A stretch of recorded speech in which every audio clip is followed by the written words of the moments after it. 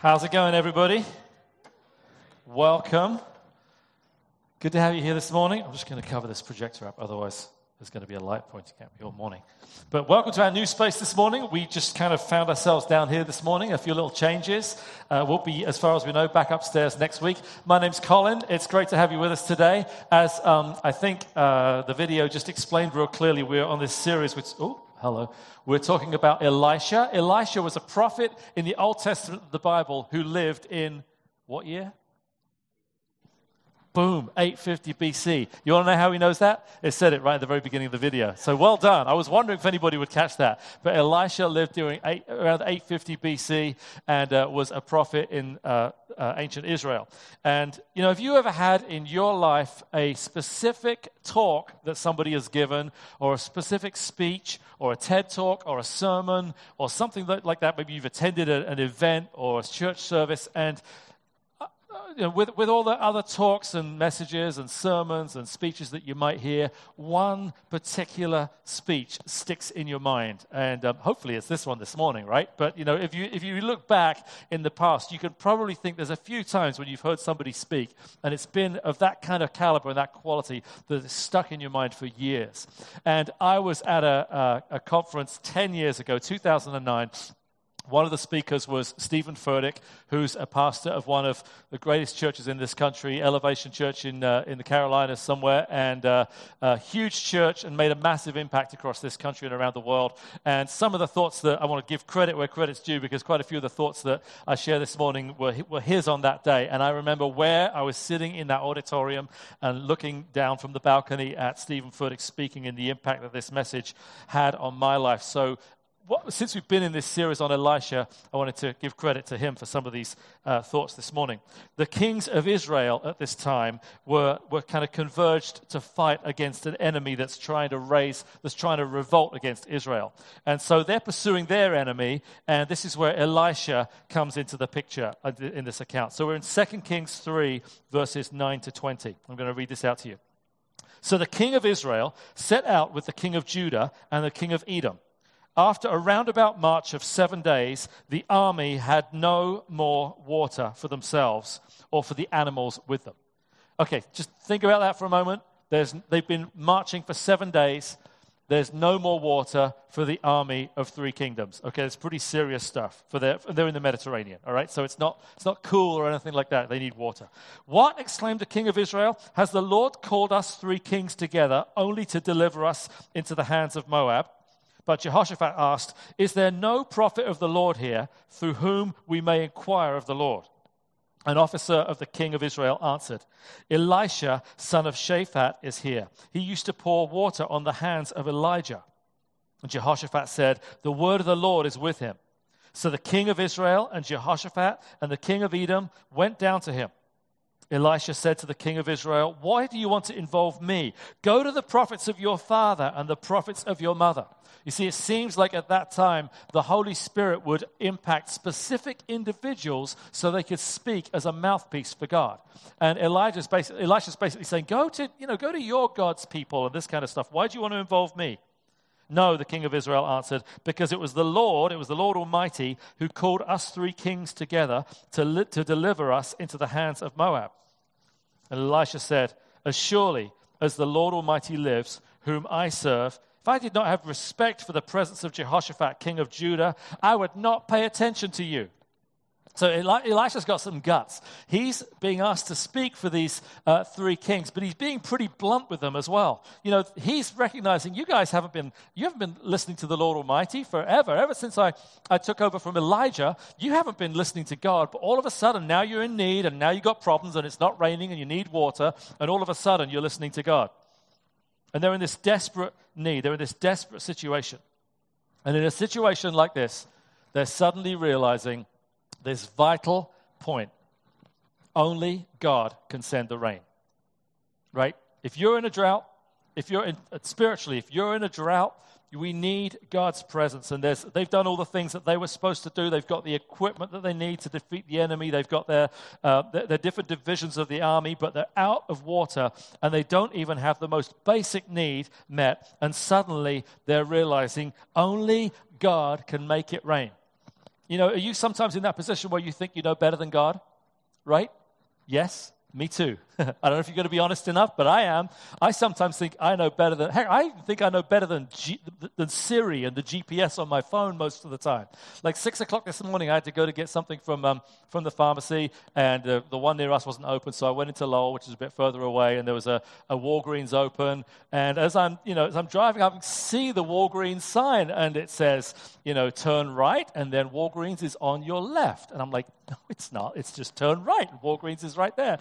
And as I passed this right turn that I didn't realize was there, it suddenly dawns on me, that's right.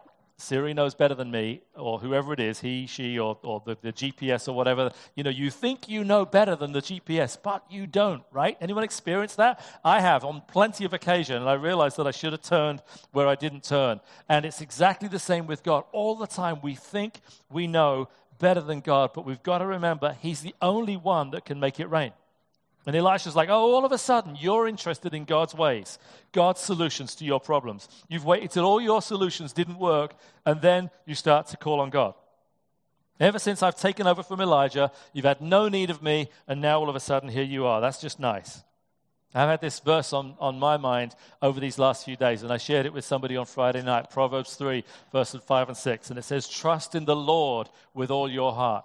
Lean not on your own understanding. In all your ways, acknowledge Him, and He will keep your paths straight. Often we want to do things our way when God's calling us to trust in Him and to do things His ways. We can't expect God's input on our lives and God's direction in our lives until we start serving God God's way, according to His terms. And so often we want God on our terms. I can't expect God's blessing on my work and on my life unless I do it God's way. And remember, only God can send the rain. And so we've got this passage of Scripture that's just unpacking and unfolding, and you're seeing that these guys are in desperate need. And so they come to the prophet Elisha. They're like, what's God got for us? What's the man of God got for us today that's going to help us in this drastic situation? We've got troops that are starving, that are dying of thirst. What's going to solve our problem? And it's right here in verse 15. And Elisha has a crazy clear answer for these people who are just dying of thirst. He says this, but now bring me a harpist. You're like, what the? Like, bring me a harpist? Like, we got people dying and Elisha wants some mood music. It just doesn't seem to be the right thing at that particular time. People are dying in the hot Mediterranean sun. And Elisha says, bring me a harpist. He says, while the harpist was playing, the hand of the Lord came upon Elisha. Are you kidding me? Like, why would that be the first thing that comes out of Elisha's mouth? Bring me a harpist. Find the most difficult instrument in the world to transport and bring it into some field where Elisha is and everybody's, about to die. And he's like, he wants some background music while he thinks and listens to God. And I think there's a bit of a common thing for that day, for the word of God to be accompanied by music. For God's word, when it comes through God's chosen person back in the Old Testament, for it to be accompanied by music. And it seems like the inspiration of God's work, of God's word in their day was accompanied by music and by the sounds of worship and God's presence. And as this prophet is going to prophesy, and he's going to speak God's word out, something spiritual and something atmospheric almost needs to take place. There's this need for transcendence and something otherworldly that can be communicated sometimes through music. Honestly, as Anthem Church, if we're going to be Anthem Church, we better be ready to declare the anthems of our great God, right? And not be shy in declaring those things that define who God is and talk about who God is, as He's the one who defines who we are. We better be ready to be a church that is ready to worship God with the kind of anthems that lift Him up and declare who He is. And recognize that it's very often in our worship that we get to that place of understanding what God has for us and and how God wants to speak. Now, where's Mikey? Mikey, I want Mikey to come on up. We're going to illustrate something, and we didn't really plan much of this morning, but Mikey's the kind of guy that likes to have things plan far ahead of time, especially when we change venues on him first thing in the morning like we did this morning. And by the way, our team did a phenomenal job of getting us in this space, didn't they? Look at this. It's flawless. It's fantastic. And none of us had ever walked in this building till 7:20, into this room till 7:20 this morning. And I don't know if you know, but it takes a team of 6 or 7 people to settle this up every weekend. So we're excited about that. But we're gonna do a little bit of a thing this morning. You don't have to play just yet, so you can take those fingers right off those keys right now. That's great. Yeah, just keep it right down. Relax, chill. First, we're going to do it sans Mikey. That's French for without. We're going to do it without Mikey. Here's what I'm going to do. I want to say some lines, and I want you to hear just how inspirational they are. And I want you to hear just how much they move you. Sometimes when we're in church, we can get inspired and moved, and then we leave church, and it seems like everything changes. You ever been in that situation? And so let me just tell you these thoughts of mine. You can do it. You can make it. Don't give up. No matter what, God has a plan for your life. You inspired?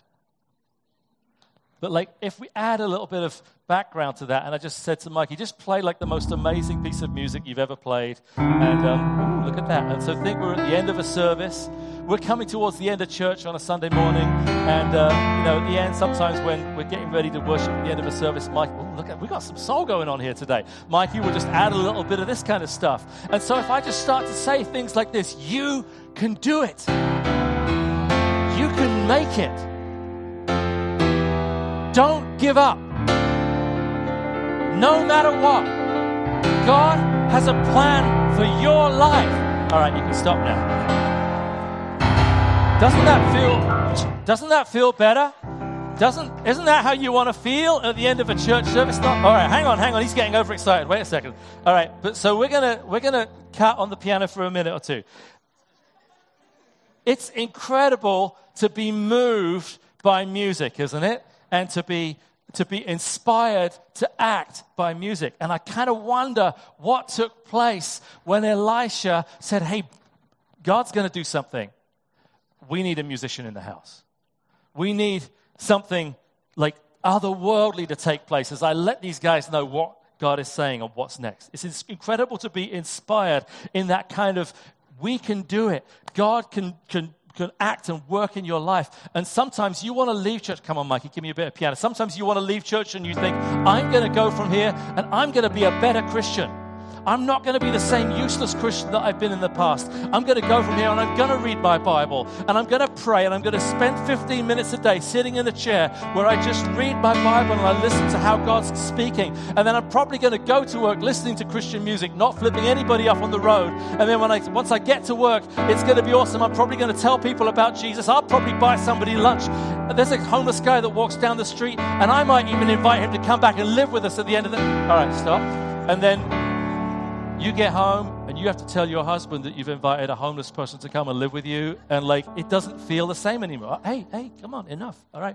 And so sometimes we need to recognize that what takes place in here, with all the inspiration and faith and movement, has to take a completely different direction when we go out there and the music comes to a sudden end. All right, thanks very much, Mikey. That's all for this morning. Well, he'll be back. He'll be back later. You go home, and you're a lone Christian. You go to work, and you feel like, am I the only place in this building of 500 people that follows Jesus, that lives to different standards? How do you move what God is saying from inspiration to implementation? When we're here together, it feels like God is all-powerful. Once we get home, we wonder if we left him at church. And just watch what happens as we read the rest of this verse of Scripture. Watch what happens as Elisha prophesies and speaks God's declarative truth to these authorities, to these people that came and they're asking Elisha, can God make a difference? Remember, the harp's playing in the background, and he says, thus says the Lord. And, this is where you recognize Elisha declares, I'm speaking God's words at this point. He says, thus says the Lord, make this valley full of ditches. There's something unique about this line. The army's like desperate for water. And his first statement to them is, hey, army, kings, leaders, make this valley full of ditches. For this is what the Lord says. You will see neither wind nor rain, yet this valley will be filled with water. And you, your cattle, and your other animals will drink. This is an easy thing in the eyes of the Lord. How awesome is that? He's like, you're going to drink. Don't worry. God is going to send the rain. This is an easy thing for God. And he will also deliver Moab into your hands. You will overthrow every fortified city and every major town. You will cut down every good tree, stop up all the springs, and ruin every good field with stones. The next morning, about the time for the offering the sacrifice, there it was, water flowing from the direction of Edom, and the land was filled with water. God speaks and acts. All of us want to see that, don't we? We want to see the miraculous work of God. We want to see the impact of God's work in our lives. This idea of water flowing gives us that sense of renewal and spiritual refreshment and revival in our lives. The idea that God's present. So God's instruction to Elisha, had nothing to do with water. God's one instruction to Elisha is go tell the people to dig some ditches. Not one, but to fill this valley with ditches. So these people, I don't know if I'm supposed to do that to their stage, but this valley, imagine that this army just gets this instruction. Just start digging. Do what you can do today because God is going to send the rain. Don't just dig one ditch. Make this valley filled with ditches. And then I want us to understand this, that only God can send the water, but sometimes he wants you and I to dig a ditch. Only God can send the rain, but he wants you and I to dig a ditch. Sometimes it's for us to find a shovel and take the shovel and do what we're supposed to do while we allow God to do what he can do. See, faith believes it before it sees it. Hebrews 11 verse 6 says this, without faith, it's impossible to please God. Everyone say impossible. Without faith, it's impossible to please God. Because anyone who comes to him must believe two things, that he exists and that he rewards those who earnestly seek him. In order to come to God in the first place, Hebrews says that we must believe that he not only exists, but that he rewards those who earnestly seek him. So without faith, without that belief beforehand in who God is and what he's able to do, it's impossible to please God. Where's God asking you to dig a ditch? Where's God asking you in your life today to dig a ditch knowing that God will send the rain? Where's he asking you to act knowing that he will provide? I think a few years ago, one illustration for me that sticks out in this is that I'd said to my wife a couple of years in a row, I said, I really want to, most of you know I'm a musician as well, I really want to record a Christmas album. And I'd really like to make a Christmas record. I just thought this was the greatest idea to have our own Christmas CD. I thought, what would it be better? This is for our church back in Detroit at the time. What would be better than if we could get the people in our community to get to experience and understand the kind of worship music that we play at our church? Wouldn't that be great? And in most times the answer to that question is no, they're not going to enjoy your worship music because they're not even worshiping Jesus. And I figured, well, the only time you can kind of get away with that is at Christmas, where you can kind of get away with Christmas lyrics and talking about the baby in the manger, and people are going to be okay with listening to what is essentially worship music. And so we just took some of these Christmas carols from the last 500 years and started to put them to contemporary music and make a record. But before that happened, I told Liz, one summer, I think I'd like to make a Christmas album. And, Christmas came and went, and I thought to myself, oh, you know what? I should have made that Christmas album. I got to wait another year, and Christmas came and went again, and it was just this kind of thought in the back of my mind. And I genuinely thought that God had put it in my mind to do this and to make this Christmas CD. You know what a CD is? Anyway. Sorry for those of you under 30, but to make this CD. And so about March the following year, I told a friend of mine about it, and he said, it was March. You know what it's like in March, right? You're barely, like the snow's barely melting from the previous Christmas. There's nothing Christmassy or anything about where you feel or what's going on or anything. And he said, all right, Friday mornings, let's meet at my house every Friday morning and we'll write Christmas songs.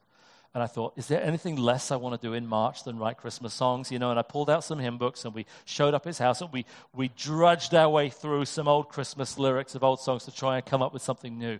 And it was hard and we didn't get a result. But he said, let's keep doing it. Let's keep meeting on Friday mornings. A couple of Fridays later, we wrote one song that we literally pulled an old Christmas carol from like the 1300s or something, and we wrote a new tune to it, recorded it, and in about 3 hours it was ready to go on the album. And maybe I'll post it on the Anthem Church page or something so you can hear it. But this is old now, so this is Colin looking a lot younger on the video. But it was about us getting up and digging ditches. And somebody had to come alongside me and say, what are we actually going to do about it to fulfill this vision that God says he's put in your heart?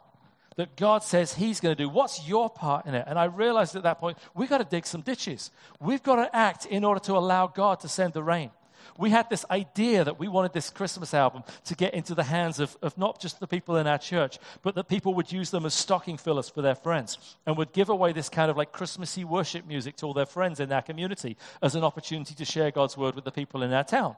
And in the space of 6 weeks, just before Christmas, when we released that album to our church, we sold 3,000 or 4,000 copies of this thing just to a church of 700 or 800 people. Because they all bought this vision. Like they were giving them to the person that cut their hair and the person they buy a sandwich from and they buy gas from and this sort of stuff. And God's word got out through music that season in our church in a way that it never had done, because somebody was prepared to come up alongside me and say, you and I are going to have to dig some ditches if we want to see God send the rain.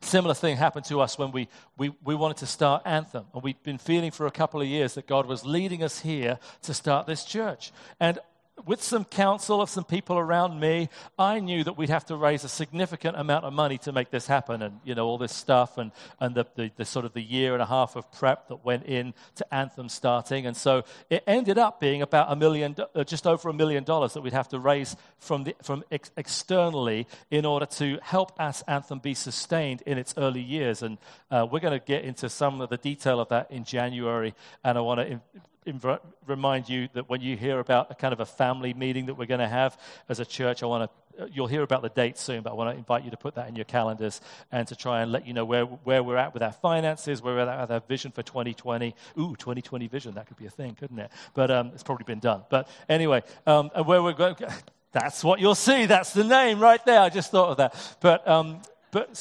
But we realized we'd have to raise a significant amount of money. I had never raised any money for anything in my life before. This was brand new territory for me. And I got around a few friends that had been down this road before that could help me and give me some direction and some advice. And I just had to start digging ditches. I just had to start asking people for money. And I was terrified. I was petrified. I thought, they're going to just throw me out right there and then. And so I just started digging ditches. And I called a friend of mine who leads a church in Georgia. This is a Monday morning, and I went into one of the offices at the church where I was working, and I called my friend Matt Evans, who runs Rockbridge Church in Dalton, Georgia. Not a rich church, but a generous church. Not a rich community, but a community that's committed to planting churches around our country. And I talked to Matt for 15 minutes. And Matt said, so what do you need? Do you need, $500, $1,000 a month for the next 3 years, 4 years, something like that? And I said, I like those bigger numbers, like the $1,000 and the 4 years are my favorite. And so Matt said, done. We'll support your church plant $48,000 over the next 4 years. I thought I came out so elated and excited. I had dinner with a couple that night who'd been friends of ours sort of along the journey, and sat down in a barbecue restaurant with them and shared a little bit of our vision and what we needed and what we were doing, and I dug another ditch. And right there and then they said, well, we've already decided we're going to commit $10,000 a year for the next 4 years to Anthem Church. I was digging a ditch. I left that night so elated. And I felt like we had planned 6 months to raise the funds that we needed, and it became real clear this thing was going to be done by Thursday. It was going to be all over. Like $88,000 in one day. This is awesome. Guess what? Ditch digging gets harder and harder the longer you do it. Right? The first couple of ditches you dig might feel easy. But once you've been digging ditches for a few months, your back hurts, and it's painful. And you're like, God, are we going to see you send the rain? Are we going to see you come through with what you promised that you would do? And over the course of the next year and a half or to 2 years or still today really, we were able to raise the funds that we believed we needed in order to get the marketing and equipment and staff and team and all the rest of it to start Anthem Church. And I thought it was so great after one day. I thought I had the answer. I thought I knew how easy this whole thing was going to be. But there was never a day since that time that it has been that easy. It's like God wanted just to say to me, here, this is what happens when you dig a ditch. And then the next time, he could have said, here, but he said, how about you dig a few more ditches? And how about you do a little bit more of the work? And maybe I won't come through as quick the next time as I did on the first time. After that, it became hard work, but we continued to dig ditches. I wonder what area of your life God is calling you to dig a ditch in. What area of your life could you leave here today feeling inspired and feeling like, yes, but finding it hard to implement when you get out the door? Finding it hard to put inspiration into implementation. Maybe it is some of those things I said earlier. Maybe it is that personal decision to say, I am going to start reading the Gospels. I'm going to start letting God's Word, letting the Bible each day impact my life. Could be a commitment to 15 minutes a day to saying I'm going to spend time in a chair, sitting, listening to God, praying, hearing Him speak, and committing to God. Maybe it's an action step that you need to take that's active. Maybe it's something where you know that you have something to bring to the person who sits in the cubicle next to you, and you're sitting on your laptops and you have a friend who is the author of life, and it's so hard to even share that news with the person that you sit with each day. Raven was baptized on Friday night. See, I got you twice this morning, boy. Raven was baptized on Friday night. And we had a baptism service Friday evening, Raven and Arthur. Arthur's here too. Let's hear it for Arthur.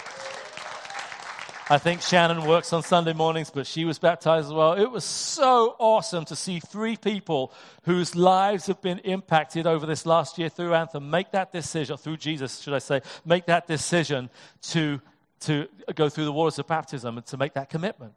And he kind of shared a little bit of his story, and we have everyone share a little bit about their story, about how they got to that place. And he shared that what happened is that they moved into a new condo in Bedford, and the neighbor decided to speak to his grandparents and invite them to church or invite them to a Bible study or something like that. These grandparents who were Buddhist, right? So the neighbor invites Raven's grandparents, who are Buddhists, to come to church with them. They go to church with them, and their lives are changed by Jesus Christ. Raven's mum also goes to the church, and her life's changed by Jesus Christ. And then Raven follows, and all of a sudden you've got this whole family whose lives are changed by the power of the gospel because somebody invited a Buddhist to a Christian church. Who does that, Like, hands up, right? Who's invited a Buddhist to their church, right? We want to oh no, let's leave them to their compartment of the world. But let's invite people to join us whose lives could be impacted by Jesus Christ. Eternities change. Lives change because one couple, one individual decided to dig a ditch. They knew only God can impact this individual's life. Only God can send the rain, but I can dig a ditch. And I believe that that's God's promise to us, that if we will dig ditches, God will send the rain. I know that some of us are waiting for that season in our life where the inspiration of what takes place when you're together with other followers of Christ will get easy and will become just easy and become simple when we're out in the marketplace, out in our daily lives. But in every single one of those areas, God is challenging each one of us, like He was challenging these people back in the day, back in 850 BC, to dig ditches because God had promised that He was going to move.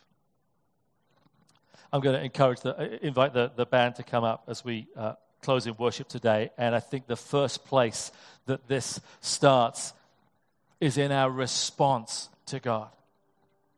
That when we come to a place like this, even in our service, that we allow even the words that we sing together to drill down deep into our soul as we reflect back and respond back to God. And I believe that one of the ways that happens is as we worship together. And so in a moment, we're going to stand and sing together, and I want to encourage you to engage your heart in these songs, because sometimes when we decide to put voice to the words on a screen, something about who God is gets bigger. Psalm 34:1 says, "Magnify the Lord with me, and let us exalt his name together." You ever thought how weird that is? Magnify the Lord? Wait, what do you mean magnify the Lord? We're going to make him bigger? Not possible. Does it get any bigger than God? No. But there's something about that I like about Instagram. You know, when I'm on Instagram and you click on Instagram, and if you're 50 like me, you know, and you got crappy eyes, do you know what I mean? And you realize that you can either do this, or if you've got your glasses on, you're okay. Actually, I'm 51, but who's counting? But you know, I love to do this, right? Where you can zoom in on a picture on Instagram and you can see, oh, that's what it is, you know? And you can magnify that thing. Now, it technically doesn't get any bigger, really. It's the same number of pixels that were there when it was small. But in your eyes, it gets bigger. What you see gets bigger, and you have a bigger faith in what you're seeing, and you can understand more of it, and you can get a bigger picture of what's going on. And when we worship our God, when we magnify him, when we're willing to exalt his name, let me tell you this, God gets bigger in our eyes, and we take it more with us when we go into our workplace, and we can dig ditches because we've got a bigger faith that God is going to send the rain. Let's stand together, and we're going to worship this morning and invite God by his Holy Spirit to come and inspire our faith to serve him in every way.